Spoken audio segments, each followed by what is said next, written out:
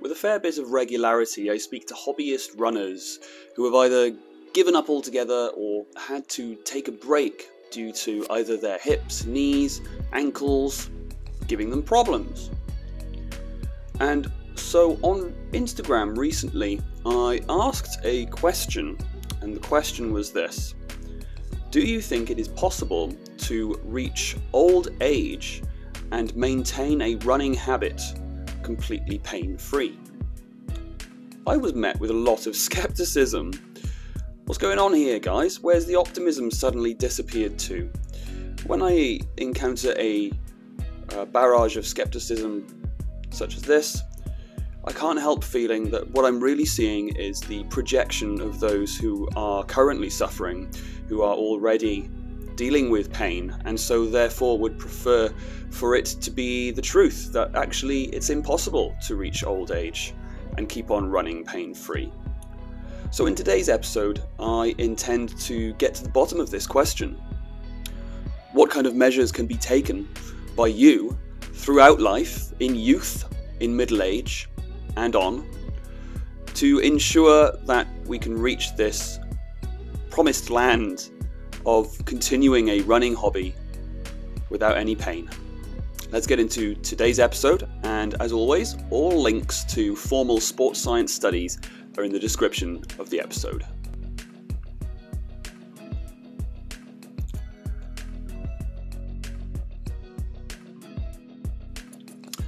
As I alluded to at the start of this episode, today is really just the result of a correlation that I have noticed during my time as a PT so far, and that is a correlation between hobbyist running and a certain age bracket. If I was to put a bubble around that, I'd say probably from late 40s to late 50s. I have individuals coming up to me having realized that they can no longer continue as they are with all of the parameters as they are, as pains are slowly bubbling up to the surface.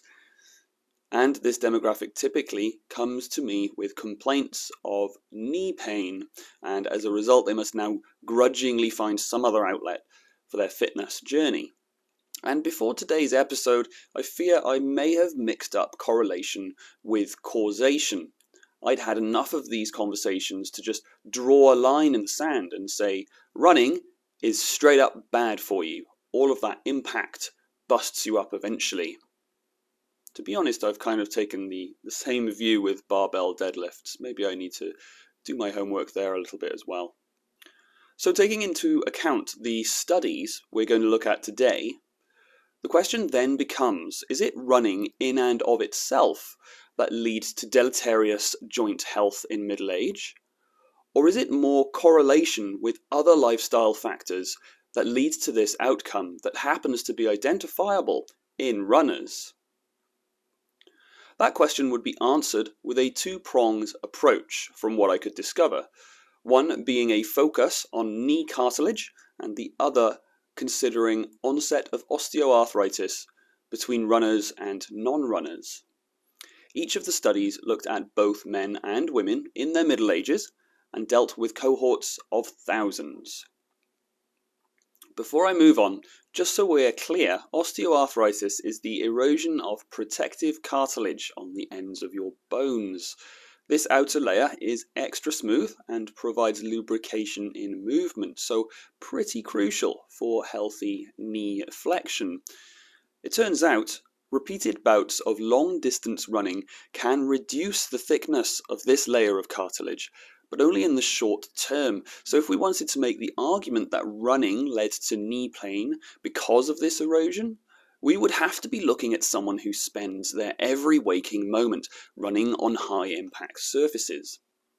In the long term, cartilage and knee health remained pretty sound in the study subjects, and benefited even. I came to prepare for today's episode with a bias, expecting that bias to be confirmed, but so far, I've had my perspective reoriented a little. Even the most recent study in August of this year, comprising of just under 4,000 participants, found that between habitual marathon runners and non-runners, the greatest risks to knee health would all be found outside of the activity itself. And so I will quote the paper in question. From this largest surveyed group of marathon runners, the most significant risk factors for developing hip or knee arthritis were age, BMI, previous injury or surgery, and family history. There was no identified association between cumulative running history and the risk for arthritis. Arthritis being, the full-on version of osteoarthritis, right? The complete erosion of lubricating cartilage in joints. And so, from this, we can argue who you are is more to the point when considering the arrival of knee health issues. The final study paper I have linked today also brings attention to something called impact load on joints. For example, an overweight individual is more likely to experience knee issues given the added mass bearing down on the joints. It also postulates that increasing muscle mass is the perfect countermeasure to this, as the muscle reduces the impact load that cartilage would otherwise be bearing the brunt of. So, given all of this information, do I really get to go ahead and shout from the rooftops that lots of running is bad for you? Well, yes and no. Let's just compartmentalize everything that we have learned so far. Running in and of itself poses no risk to cartilage and joint health. Surrounding lifestyle could lead to running acting as a kind of lighting of the fuse that leads to joint issues. The solution in that lifestyle is then to ensure low impact load on the joints with a combination of keeping a low BMI and a healthy muscle mass. A perfect summary right there of how correlation and causation are two different things.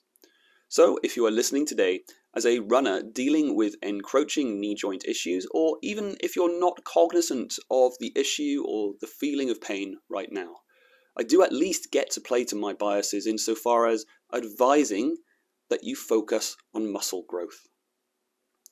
In a nutshell, the stronger your lateral muscle sling system is, that being the sling system of muscle around your hips, the longer you can be guaranteed to enjoy a running hobby pain-free.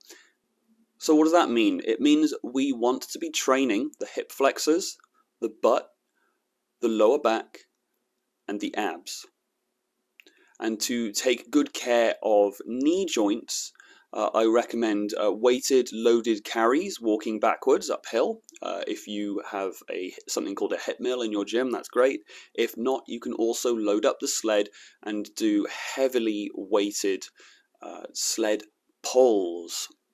Keep your butt down, your shoulders up, your face up, essentially good squat form, whilst what I call sitting into it. Get your butt down. And you want to load that sled with at least 2/3 your body weight, at least. Slow, long strides back whilst pulling the sled. You should feel, if you've got all that locked in, you should feel all of that pressure and tension going into the knee joint, and this is a great bit of knee medicine. All in all, what we have learned in today's episode is that if you take two middle-aged individuals who have been running all of their adult life, and one of them has been strength training the whole time, and the other one has just been running, the person not lifting weights is more liable to joint pain. And I have always said that strength is medicine, and in the case of habitual running, we could look at it as preemptive medicine. So please don't be shy, speak to a PT and ask them what you can do in the gym to strengthen your lateral muscle sling system.